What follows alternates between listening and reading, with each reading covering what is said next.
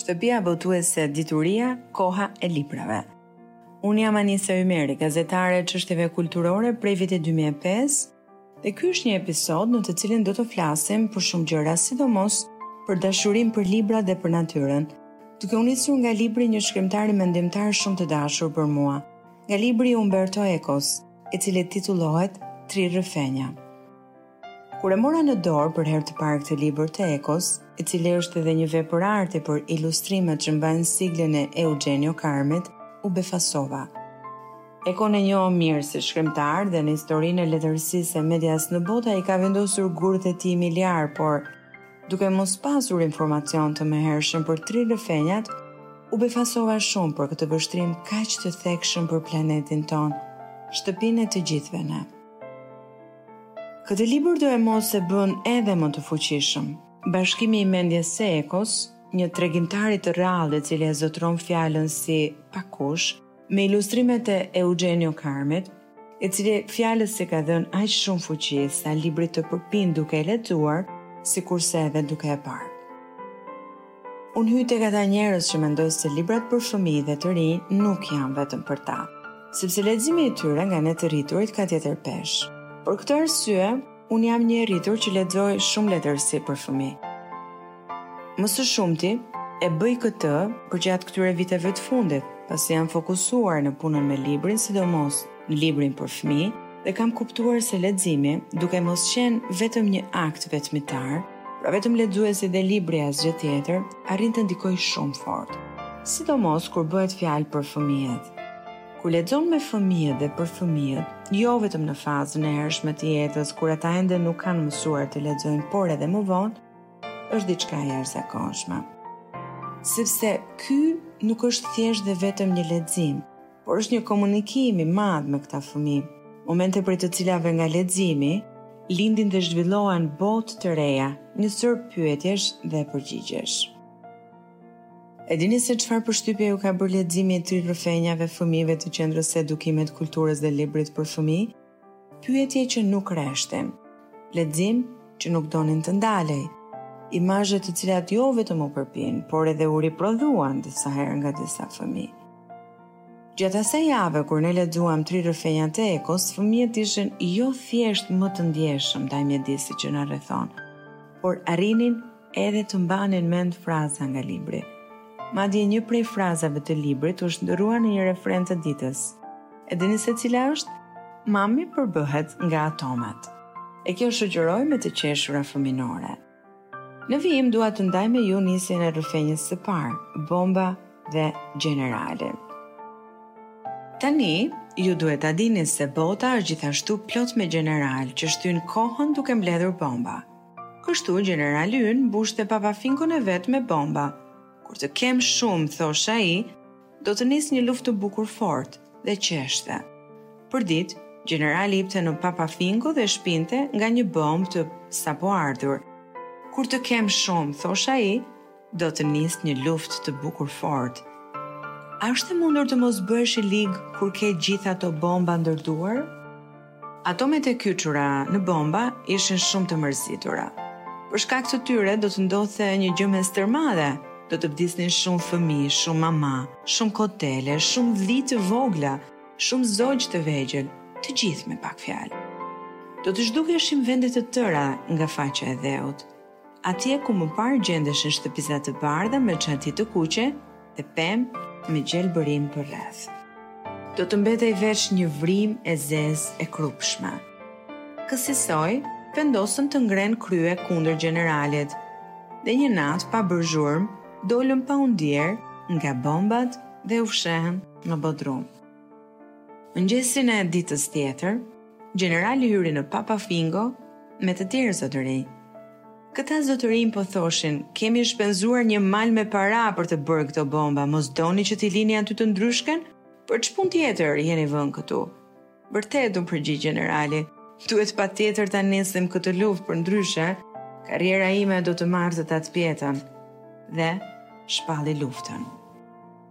Kjo është një rrëfenjë me mesazhe shumë të rralla për atë se çfarë po i shkakton njeriu natyrës. Një luftë e paepur e cila në ditët tona është bërë një luftë shumë ashpër. ose mbase kështu ka qenë për herë, por ne e ndjejmë më fort tani pasi resurset natyrore po mpaken, ndërsa njerëzit jo thjesht i shfrytëzojnë ato, por i keq përdoren, duke e varfëruar atë që na rrethon, pa e kuptuar se kështu varfërohemi në çdo dimension tonë. Në vim do të flasim për një rrëfenjë të dytë, e cila mban titullin 3 kozmonautët dhe unë do ta nis me leximin e hyrjes së rrëfenjës, e cila fillon kështu. Na ish një herë planeti Tokë dhe na ish një herë planeti Mars. Rinin shumë larg njëri tjetrit në mes të qiellit, e përreth kishin miliona planet dhe galaktika. Njerëzit që jetonin në Tokë donin të mbërrinin Marsin dhe planetet e tjerë, ama gjendeshin kaq larg. Gjithsesi u futën punës, fillimisht lëshuan satelit që rrotulloheshin rreth Tokës për 2 ditë dhe pastaj ktheheshin sërish. Pastaj lëshuan raketa që i binin Tokës disa herë përreth, por në vend që të ktheheshin prap, raketat i shpëtonin tërheqjes tokësore dhe niseshin drejt hapësirës së pafundme. Si hap të parë në raketa vun qend, por se qend nuk dinin të flisnin dhe përmes radios transmetonin vetëm ham-ham, dhe njerëzit nuk kuptonin se çfarë kishin parë dhe deri ku kishin bërritur. Më në fund gjetën ca njerëz të guximshëm që dëshironin të bëheshin kozmonaut. Kozmonauti quhej kështu sepse nisej të zbulonte kozmosin, pra hapësirën e pafundme me planet, galaktika dhe gjithë gjendet përreth. Kozmonautët niseshin dhe s'dinin ose do të ktheheshin, dëshironin të pushtonin yjet, që një ditë gjithkush të arrinte të udhëtonte nga një planet në tjetrin, sepse toka s'kish më vend mjaftueshëm për njerëzit që shumoheshin dita ditës. Nuk po zbuloj më shumë nga kjo rrëfenjë e dytë, pasi sado të dëgjoni prej meja apo prej ndokujt tjetër, ju siguroj se shijen e vërtet të asaj që Eko ka shkruar, do ta merrni absolutisht vetëm kur ta keni në dorë këtë botim të mrekullueshëm, jo vetëm në përmbajtje, por edhe në formë. A nuk rriten fëmijët në të gjithë botën me historinë e Burbardhës dhe Xhuxhmaxhuxhëve? Është përralla klasike e cila me gjas është e përkthyer apo e treguar në çdo gjuhë të botës. Për Xhuxhmaxhuxhët flet edhe rrëfenja e tretë e Umberto Ecos, por për Xhuxhmaxhuxhët e planetit Gnu. Flet për një perandor fuqiplot, të cilit i thekset një dëshirë pamadh që të çojë qytetërimin në një planet të vogël, një kënd të tokës ku banorët janë të pafajshëm dhe të lumtur. Rrëfenja fillon kështu. Na ish një herë mbi tokë, e mbase është ende sot një perandor fuqiplot, që donte patjetër të zbulonte toka të reja. E çperandor janë vallu lërinte, nëse anijet e mia nuk zbulojnë kur ndonjë kontinent të ri, të pasur me argjend dhe kullota me bollëk, një tokë ku unë mund të shpije qytetërimin ton, ndërsa ministrat e tij thoshin madhëri, po s'ka mbetur një vend për të zbuluar në këtë tokë. Hidhini një sy artës së botës. Po ai ishull vocërak atje, pyeste me ankth perandori? Po nëse e kanë shfaqur në hartë, do të thotë se e kanë zbuluar që kur ja kthenin ministrat. E ndoshta kanë ndërtuar atje ndonjë fshat turistik. Pastaj sot njerëzit nuk marrin dete për të zbuluar ishuj e kontinente. Sot vizitojnë galaktikat me anije kozmike. Dhe pastaj u gjegj me kokëfortësi perandori. Dërgoni një zbulues galaktik që të zbulojë të paktën një planetuc të banuar. Ajo çfarë do të lexoni në faqet e këtij libri dhe të kësaj rrëfenje me siguri do t'ju mbetet shumë gjatë në mendje. Unë po zgjedh të shkoj në faqen e parafundit të rrëfenjes dhe t'ju ngacmoj sadopak për ta marrë librin në dorë dhe ta lexoni atë nga fillimi deri në fund.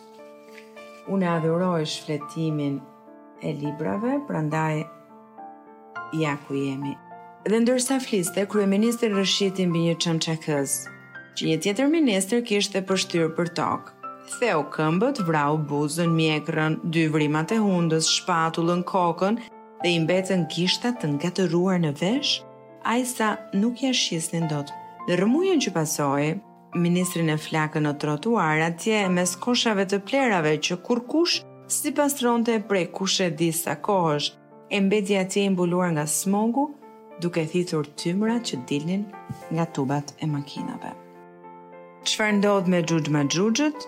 Do të duhet ta zbuloni vetë. Ju siguroj se në vetëm 110 flet, do të merrni kënaqësi të pamat, por edhe do të reflektoni fëmijë të rritur bashkë për planetin tonë. Në fund dua t'ju them se leximi i rrëfenjave do të jetë një përvojë e jashtëzakonshme, sepse ky libër i Ecos është shqipëruar nga Edon Qesari, një përkthyes klasi i cili të bën ta dashurosh edhe më shumë librin dhe leximin. Minutat kaluan shumë shpejt në këtë rrugtim tonin me Ekon. Kjo ishte Koha e librave, një podcast i shtëpisë botuese Dituria, në kuadrin e projektit të Europës Kreative, ndryshimi i perceptimeve përmes letërsisë, realizuar nga unë, Anisa Ymeri, themeluese e Qendrës së Edukimit, Kulturës dhe Librit për Fëmijë në Tiranë.